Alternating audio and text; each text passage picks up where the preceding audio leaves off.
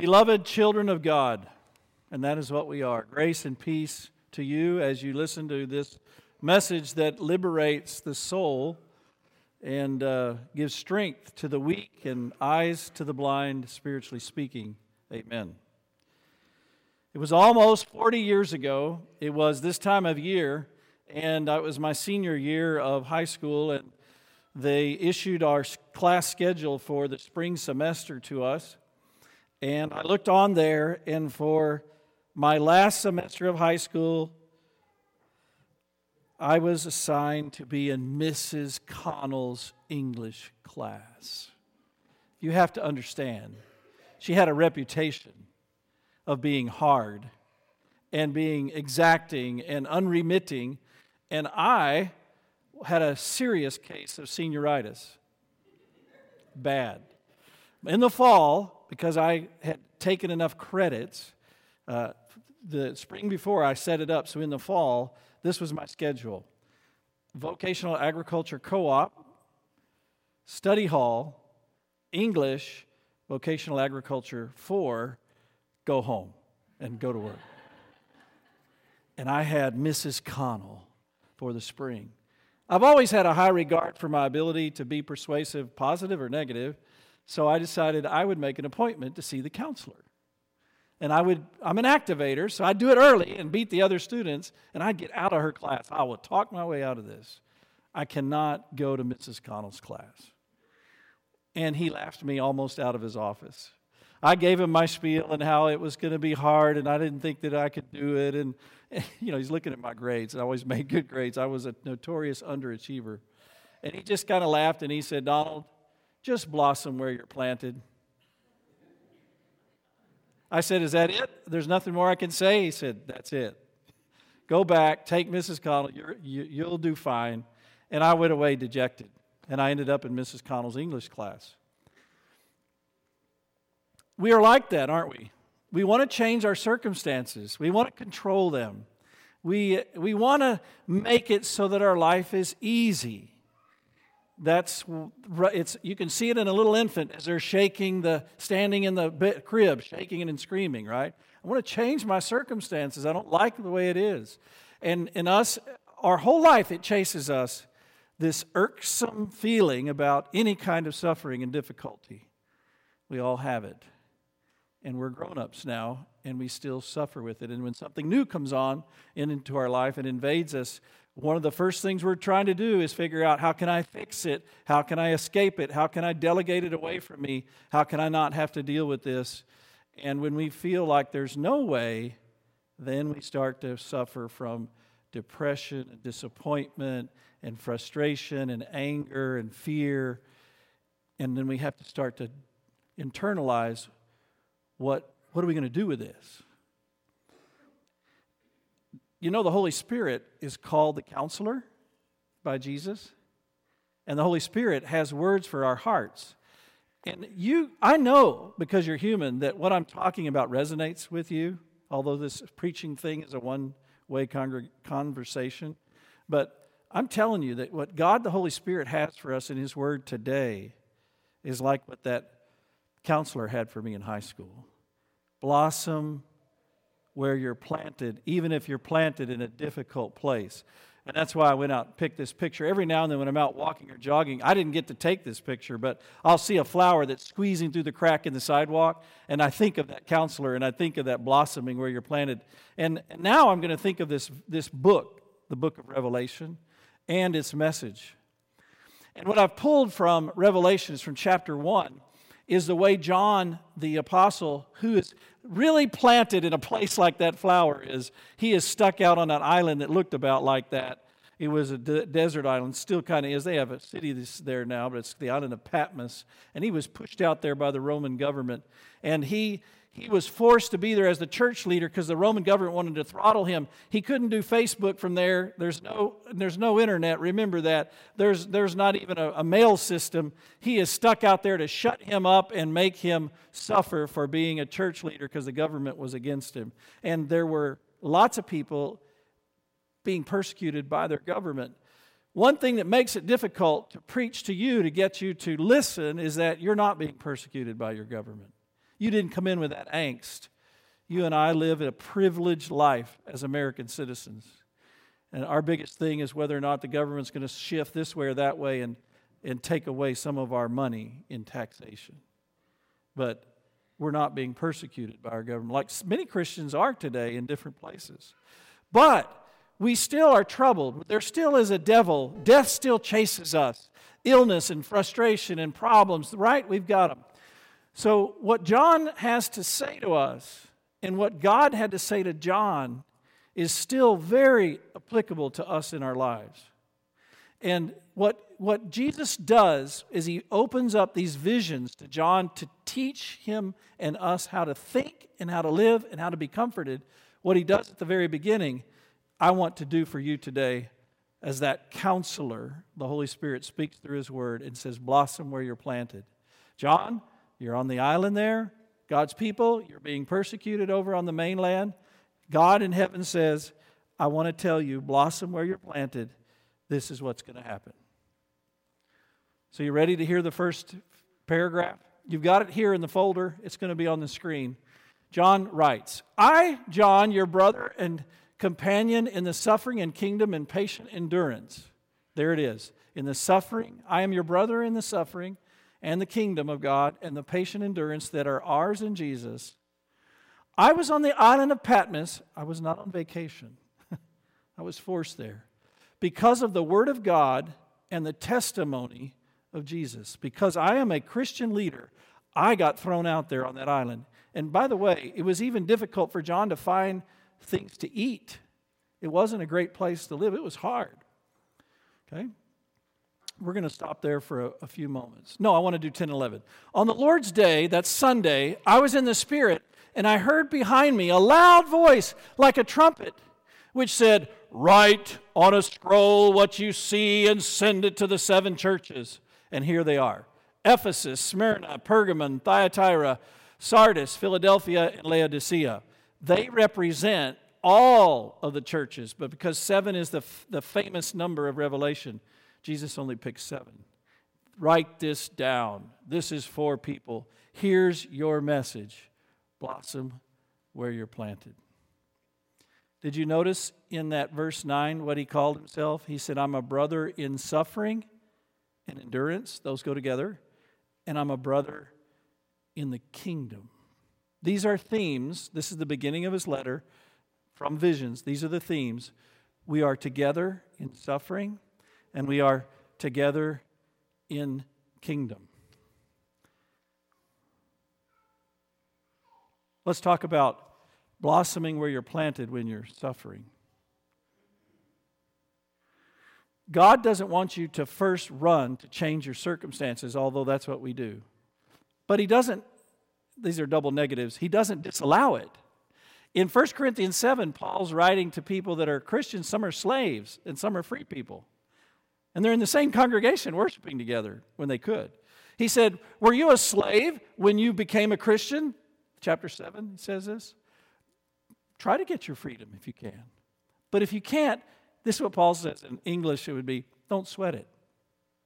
Blossom where you're planted. God has made you free in your heart to be a servant from the heart to the people who have enslaved you, but also to everybody else. That's a spiritual message that your flesh cannot produce and the world around you won't produce for you either. That has to come from heaven. That you are a servant as a suffering person. And God has many reasons why he allows us to suffer. And you know that as an American, I'm with you in that I'm privileged. We don't have a government after us, but I'm in the flesh. I have health challenges every day. You know that the preachers up here live in the same world that you do. We're in this together. And rather than try to get out of Mrs. Connell's class, let's learn to listen to God and do something wonderful while we suffer. Do something wonderful. Be a light while you suffer. The smallest light will incredibly challenge the darkest place. You know that, right? Light a match in a room. With our foster son, the bathroom faces the foot of the bed. So You go in to wake him up in the morning, just the one light bulb in the room is just way too bright. I'll go into the bathroom, turn that light on. It's still light just pours into the room. I almost don't have to say anything. Yeah, it's time to get up. Light does that at your house, right? You don't open a dark closet when you have a lit room and the darkness in the closet pours out into the room and fills it up. Doesn't happen, does it? It's the other way around. Why do I say that? Because we forget that. We're so busy trying to get out of our suffering, we forget that we, as the light of goodness and love and truth that cannot be bought, that's what the devil accused God of. He says, you bought Job off, and so he said, well, you can let him suffer. He'll still be a light. Watch. And God wants us to be a light of love and compassion and blessing people even while we suffer. And don't think that the people in your life don't realize that you are rising above your feelings of disappointment when you're suffering, and when they see you live an optimistic, faith-filled, blessing, outward-focusing, other-oriented life. They do see that. That light fills their lives. And what God's saying to you is blossom there. So you're planted in the crack in a hard life of concrete. Blossom there. You'll show up. You'll bless people, and they'll look for me. This coming Saturday, I'm going to try to not get choked up here. This coming Saturday, I have an opportunity to be the preacher at a very dear friend's funeral, Evelyn Schippenhauer. She went to heaven 10 days ago. Evelyn touched an immense amount of people because she blossomed where she was planted. Because she had spiritual insight into the gospel, she had spiritual gifts. One of her gifts was the gift of encouragement. One was of mercy and compassion.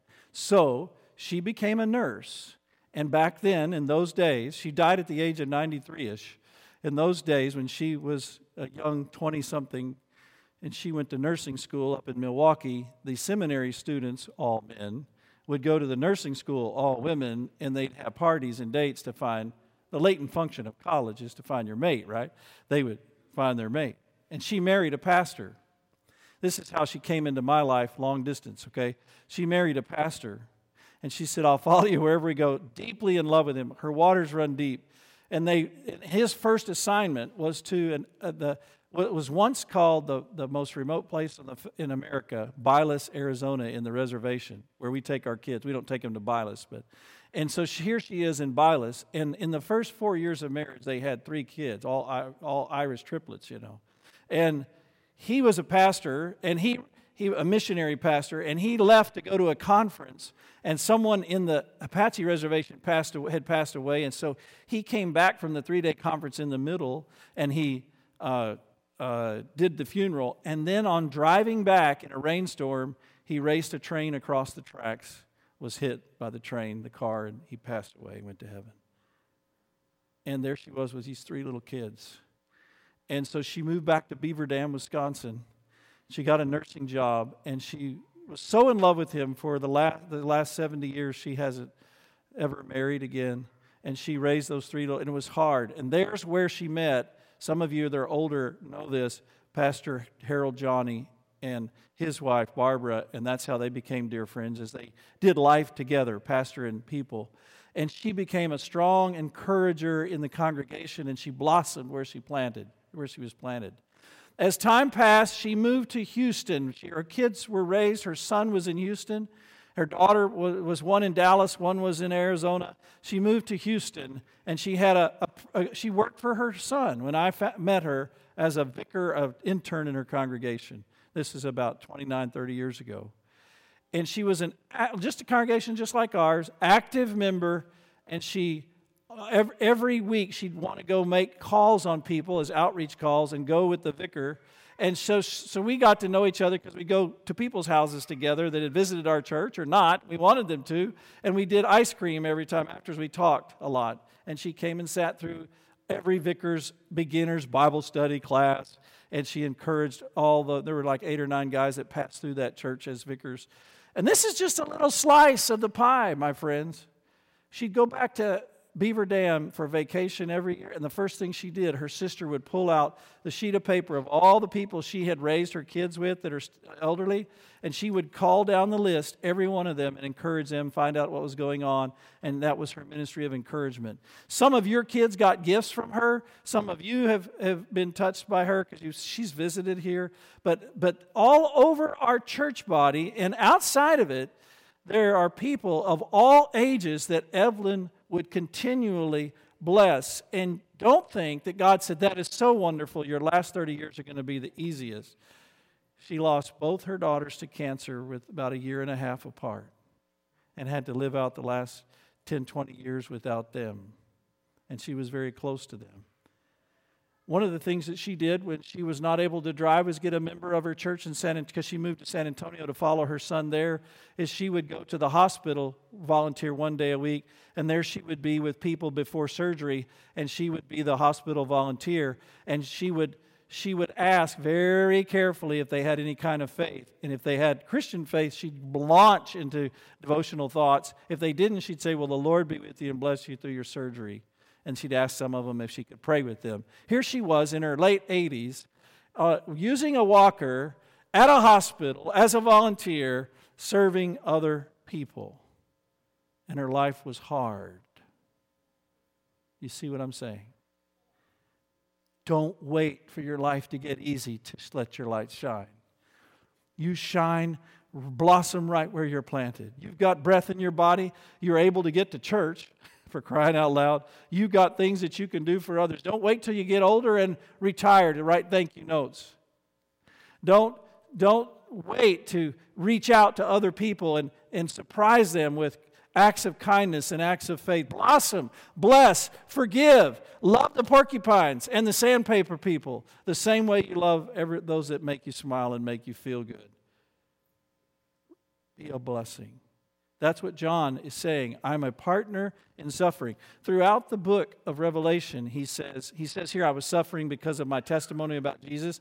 He keeps talking about how Christians are not to give up their testimony about Jesus and His love and His salvation, even though they're being persecuted. But we're to continue to be the light.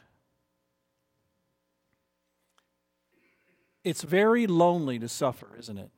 You have feelings and emotions that are all your own. And some of them you really don't like, but they're there. And you don't know, often you don't know who you can reach out to because they're yours and they're not pretty. Right? Well, watch what Jesus does for John. Let's take the next slide. I turned around to see the voice that was speaking to me. Remember, he's suffering on this concrete, hard island. And when I turned, I saw 7 golden lampstands representing the 7 churches. Among the lampstands was someone like a son of man. He's among the lampstands, not way up in heaven. He's among them. And he had among the lampstands, like the Son of Man, dressed in a robe, reaching down to his feet, and with a golden sash around his chest. The hair on his head was white like wool, white as snow, and his eyes were like blazing fire. Go to the next one. His feet were like bronze glowing in a furnace, and his voice was like the sound of rushing waters. In the right hand he held 7 stars, which are the pastors of those churches. And coming out of his mouth was a sharp, double-edged sword, and his face was like the sun shining in all its brilliance. When I saw him, what would you do? I fell at his feet as though I was dead. Then he placed his right hand. I think he maybe been playing dead like you would if a bear was chasing you. He said, he put his right hand on me. Do not be afraid. I am the first and the last. I am the living one. I was dead, and now, look, I'm alive forever and ever. And I hold the keys to death in Hades. That's you, my friend, with Jesus' hand on your shoulder. That's why John shared it. I was the leader of the church who's out in this hard place. I saw him. Even though it feels when you're going through something, you can't see God, you can't find Him, your prayers are bouncing off the ceiling, it feels like nothing's changing. No, God says in His Word, I am walking among the lampstands. I am with you, and my right hand is on your shoulder. Can you put your hand up on your shoulder and feel it? I can't. I wonder if John, when Jesus touched him, because it was another sensory thing that happened, I wonder if he looked. And I wonder if he saw the scar. Even if he didn't, Jesus told him, I was dead. John wrote a gospel before this. He knows why Jesus died. I was dead and I'm alive again. It's interesting that John, who wrote the Gospel of John, is getting schooled in this vision as if he's a first grader having to hear the gospel all over again. Isn't that you and me? When you're troubled and you're suffering and you're hurting, you just can't get tired of hearing the story, right? I was dead and I'm alive again. There's hope beyond the death. Because see, the Roman government were killing Christians. It was mercy that they didn't kill John. And we are all being chased by death. And Jesus tells us one of the biggest things we need to hear who are fearful of death, I was dead and I'm alive again. And I give the same to you as by grace. Forgiveness takes care of the sin that brings us death, and so it takes care of death. You're going to live forever, and your body's going to rise up like mine did. I was dead and I'm alive again. But I hold the keys to death and Hades. Death will not master your life. I am the master of life. So if you pass at any given time, and that's the biggest suffering we all have, I hold the keys. I give you eternal life. You're going to heaven, and your body will rise up someday because I am God. Look at my glowing face, my bronze feet. I'm in control of all things. There is no other God but me. That's the message the counselor gives to people like you and me that make appointments with God to try to go get our circumstances changed. He says, I'm with you. I'm among you. I've got you. At the moment, Jesus is not promising to change your circumstances. He may change them. Sometimes He does. But He's changed your destiny and your heart, and you've got hope, and that's what you need to blossom where you're planted. Because you are a child of the King. And now I just said something that it's identity. If you go all the way back, they're going to do the next slide, but it's going to take us back to verse 9. I, John, your brother and companion in the suffering, what's the next word? And kingdom.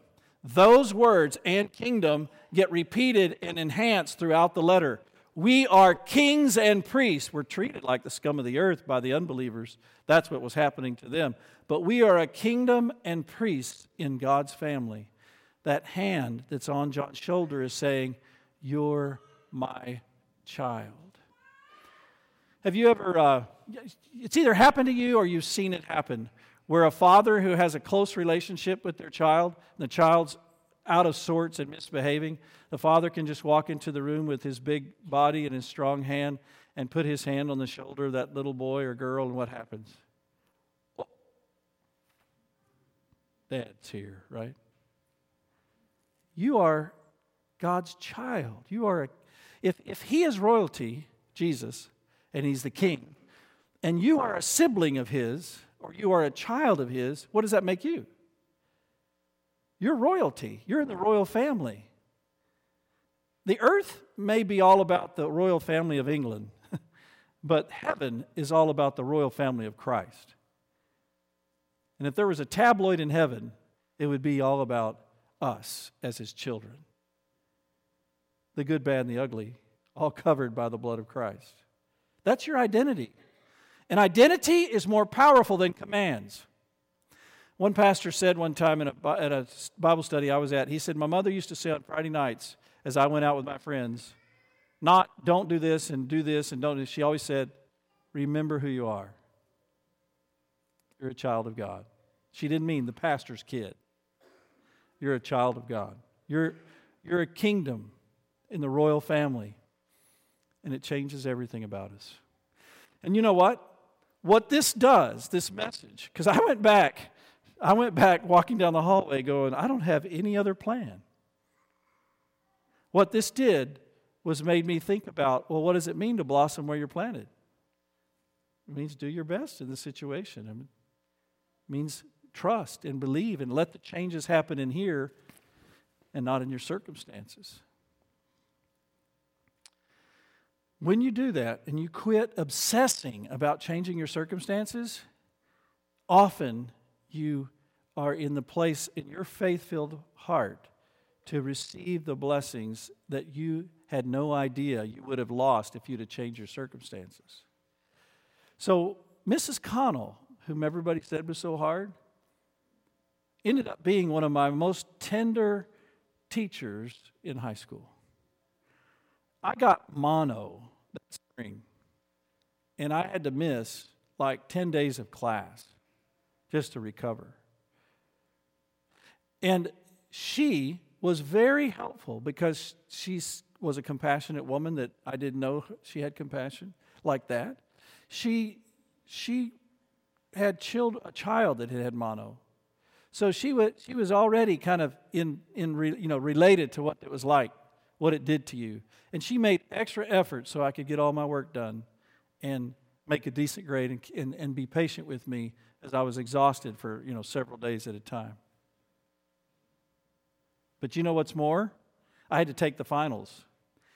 You don't have to, back then you didn't have to take the finals if you only missed 2 days of school or less, but I missed 10. And I hated it that I had to take finals because I had senioritis, right? The finals, only about 10% of the school took the finals. Everybody left. It's the end of your senior year. All the social networks are gone.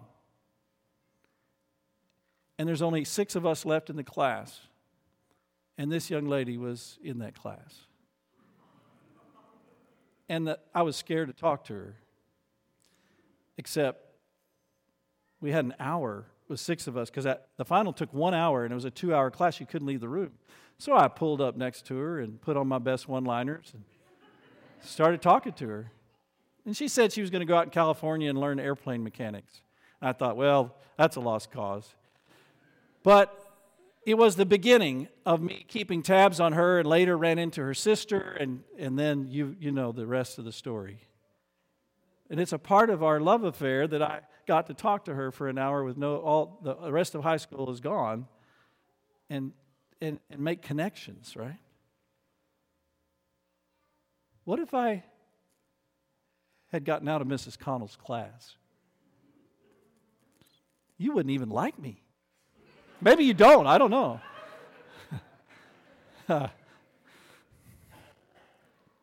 You understand, don't you?